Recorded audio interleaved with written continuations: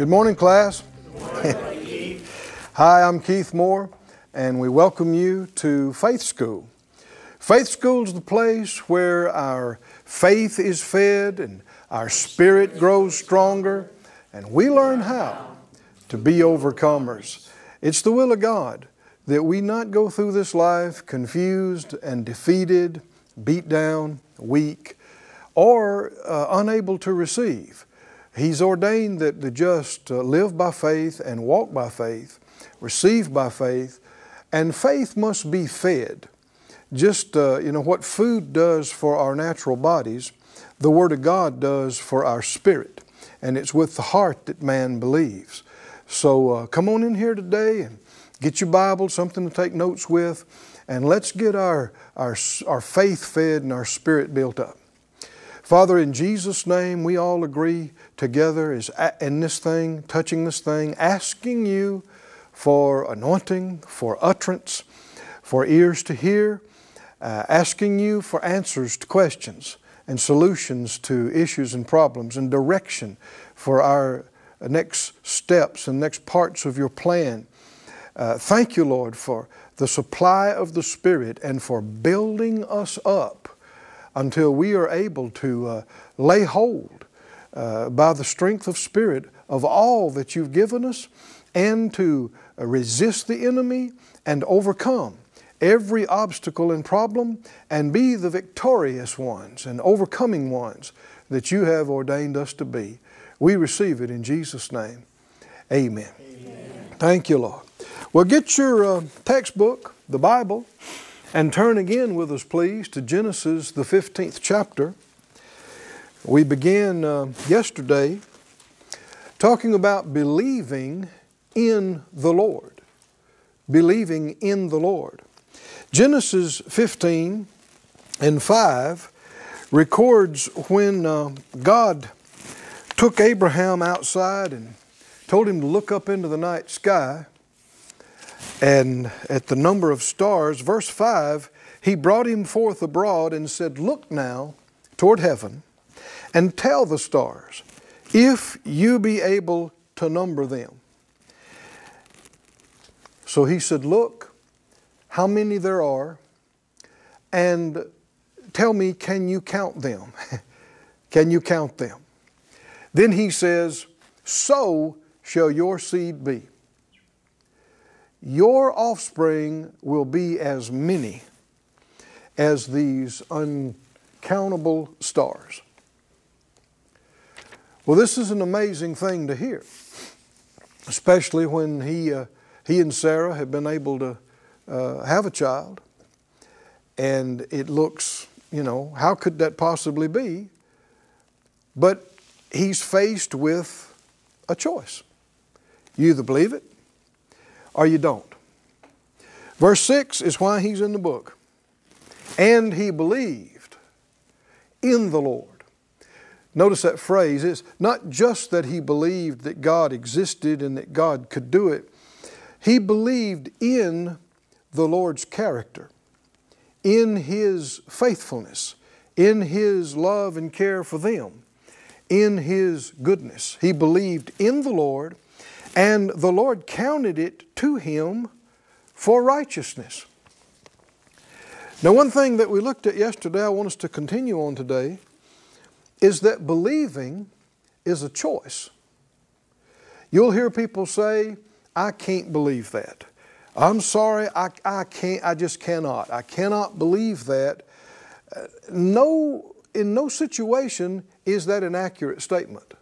No matter who it is, no matter what they're talking about.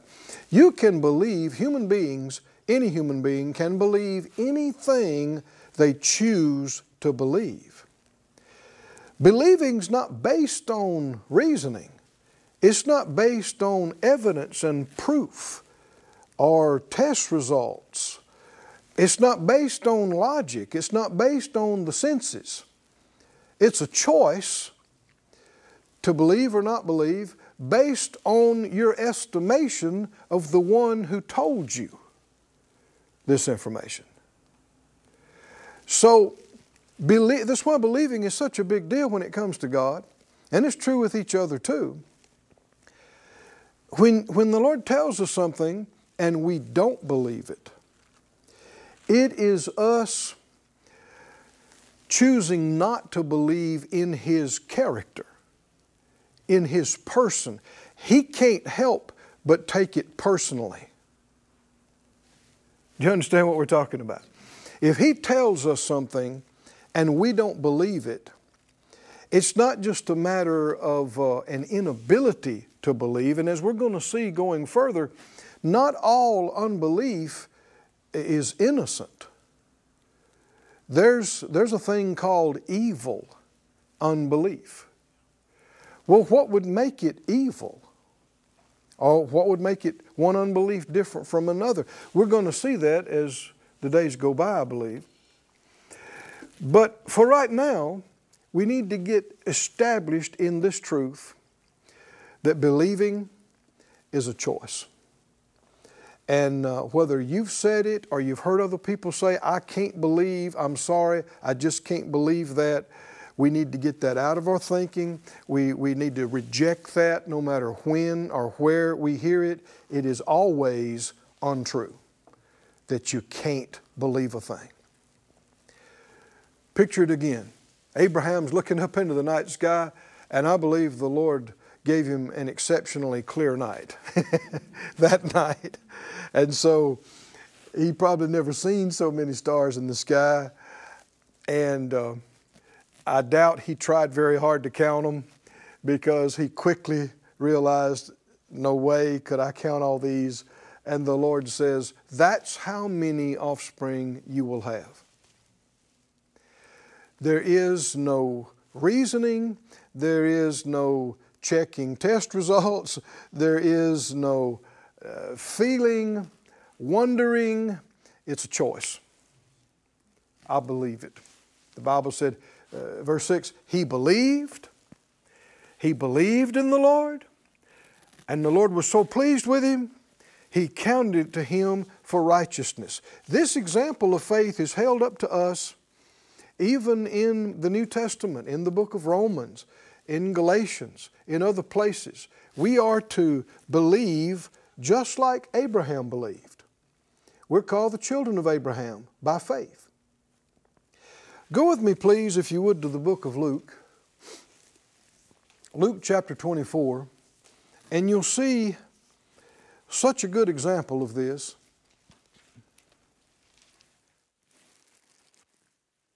In Luke 24, this has to do with when the Master was crucified and then raised from the dead. It said in Luke 24:10, it was Mary Magdalene and Joanna and Mary the mother of James and the other women that were there, and they told these things to the apostles. They told them that they had seen the Lord after He had raised from the dead. And verse 11, what did it say? And their words seemed to them as idle tales. And what? They believed them not. Was it that they couldn't believe it? No. They simply chose not to believe it. Even though they got no reason to think these women are lying. Or, you know, if you put all the accounts together, there were the women who saw the Master right after He was resurrected. And then there were those two men that were walking on the road to Emmaus. They saw the Lord, and they told, and they shared what the Lord said. They shared scriptures that He gave. They had numerous reasons to believe, not the least of which the Lord had repeatedly told them before He went that He would raise on the third day. They had scripture for it. Jesus had told them. But even good people can make the wrong choice. When they heard it, it seemed to them as idle tales, and they believed them not. Then arose Peter and ran to the sepulchre, and stooping down, he beheld the linen clothes laid by themselves, and departed, wondering in himself at that which was come to pass. Now, at this point, did Peter believe? Wondering is not believing. Can you see this? Well, I wonder. I wonder if that's so. Wonder what happened here. I wonder how those linen clothes got laid over there. Wonder how this wound up like this. Well, the Lord, when He was raised from the dead, He took those cloths and things that were on Him and He folded them up and He put them over there. And there's no body, and these garments have been arranged. And so Peter's response is what? Wondering. I wonder what happened here. I wonder how these clothes, I wonder. Verse 24, if you get down to the end of this, they said, certain of them, verse 24, which were with us went to the sepulchre and found it even so as the women had said. So they got more and more evidence that the women were telling the truth. They saw him not. And then the master said to them, O fools, and slow of heart to believe all the prophets had spoken. So it displeased the Lord that they were so slow to believe. He wants us to be, where He's concerned, quick to believe. Quick to believe. You know, these are some of the qualities and characteristics that make for a successful life. We need to be quick to believe. We need to be quick to repent. We need to be quick to forgive. We need to be quick to obey. Can you see this? Being slow to believe is not a good quality. Why would you say that? Some people think it is because they've trained their minds to the expense of their spirit. Many people in today's society, because knowledge is exalted, many think it is a sign of, a quality person, obviously intelligence, that you just analyze everything, on and on and on. You keep searching and thinking and looking and asking questions. That's not a good quality. It angered the Lord that they didn't believe Him now. When they heard Him and it lined up with what He had already told them, here's people that's got no reason to lie to them. And when they heard that, the Spirit of God in them bore witness with what the women were telling them and the two men were telling them. So once they've heard and seen this, they should have been ready and quick to believe what He already told them was going to happen. But they weren't. And so He reproved these, and then also different passage, the disciples themselves. All of them, He reproved them. He corrected them. He was not pleased with them because they were so slow to believe. Why don't you say it by faith? When it comes to the Lord, I'm not slow to believe. I'm quick to believe. Quick to believe. And like the other things we talked about, you want to be quick to repent. When you see that you're wrong, don't think about it another 12 days. Right? When you see you're wrong, admit it, acknowledge it, and be quick to forgive. Right? If somebody's done you wrong, you got no right to hold a grudge against them. If God would forgive you for everything that you've done, what right would you have not to forgive them? And in fact, Scripture said if we won't forgive each other, He doesn't forgive us. Man, this is serious. So no, you don't wait and go on week after week or month after month and, I know I have to forgive them and I'm going to one of these days.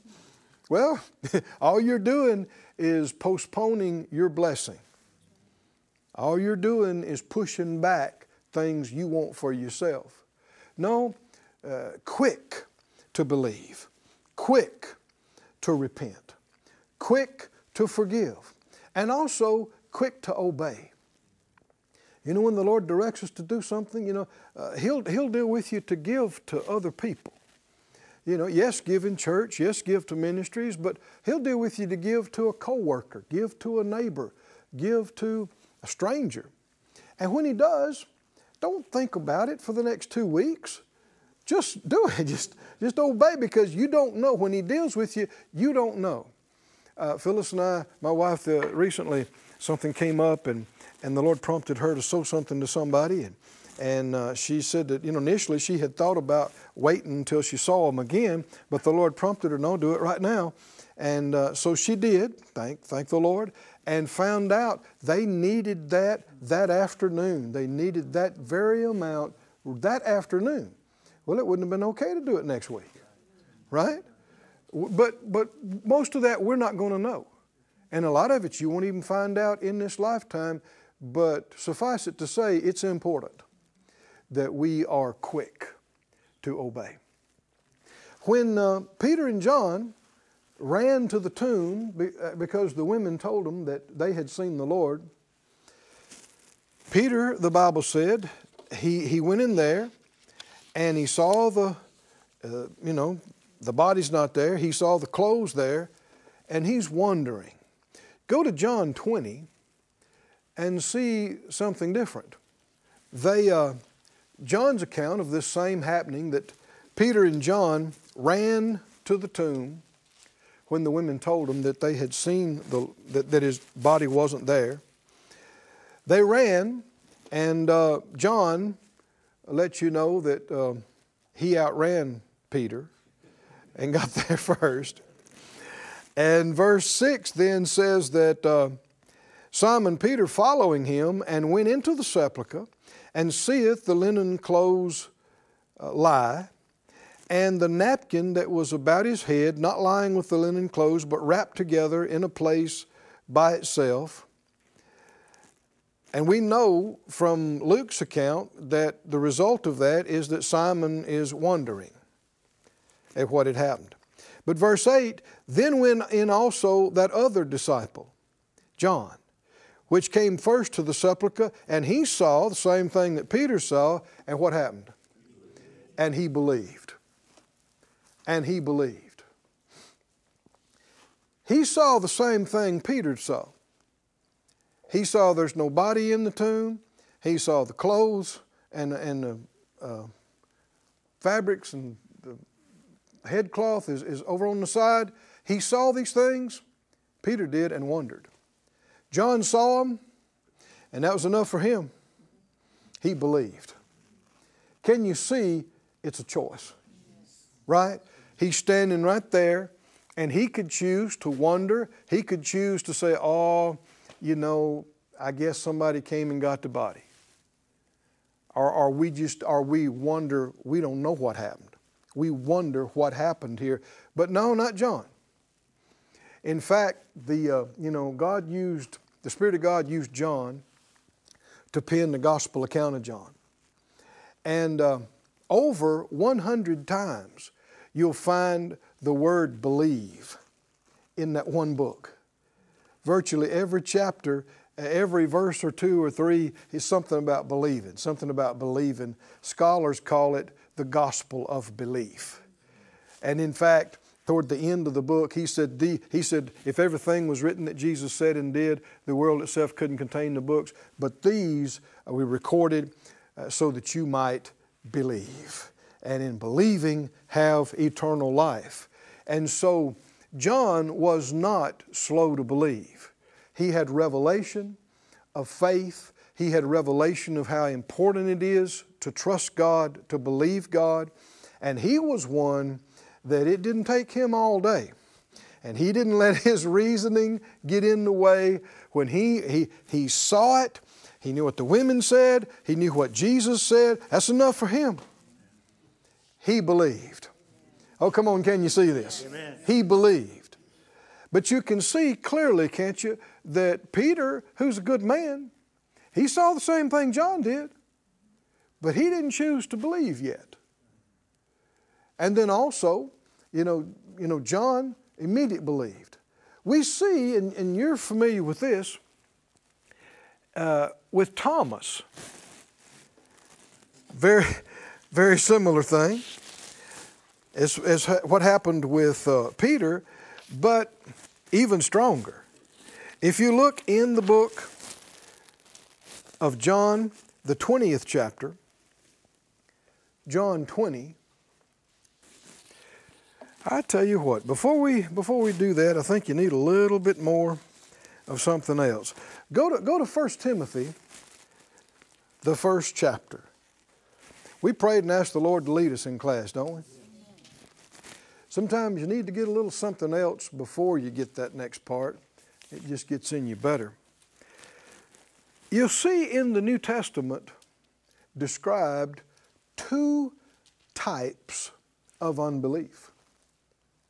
Two types. In 1 Timothy, the first chapter and the 13th verse, 1 Timothy 1:13, Paul said, the Spirit of God prompted him, he said he was a blasphemer before and a persecutor and injurious. But Paul said, but I obtained mercy because I did it ignorantly in unbelief. So here he describes an unbelief that's because of ignorance.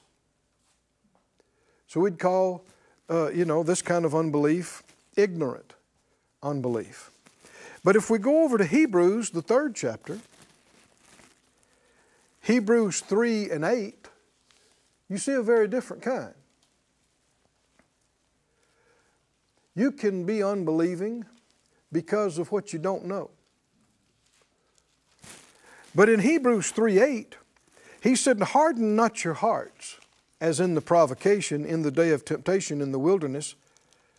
Verse 12 says, take heed, brethren, lest there be in any of you an evil heart of unbelief in departing from the living God.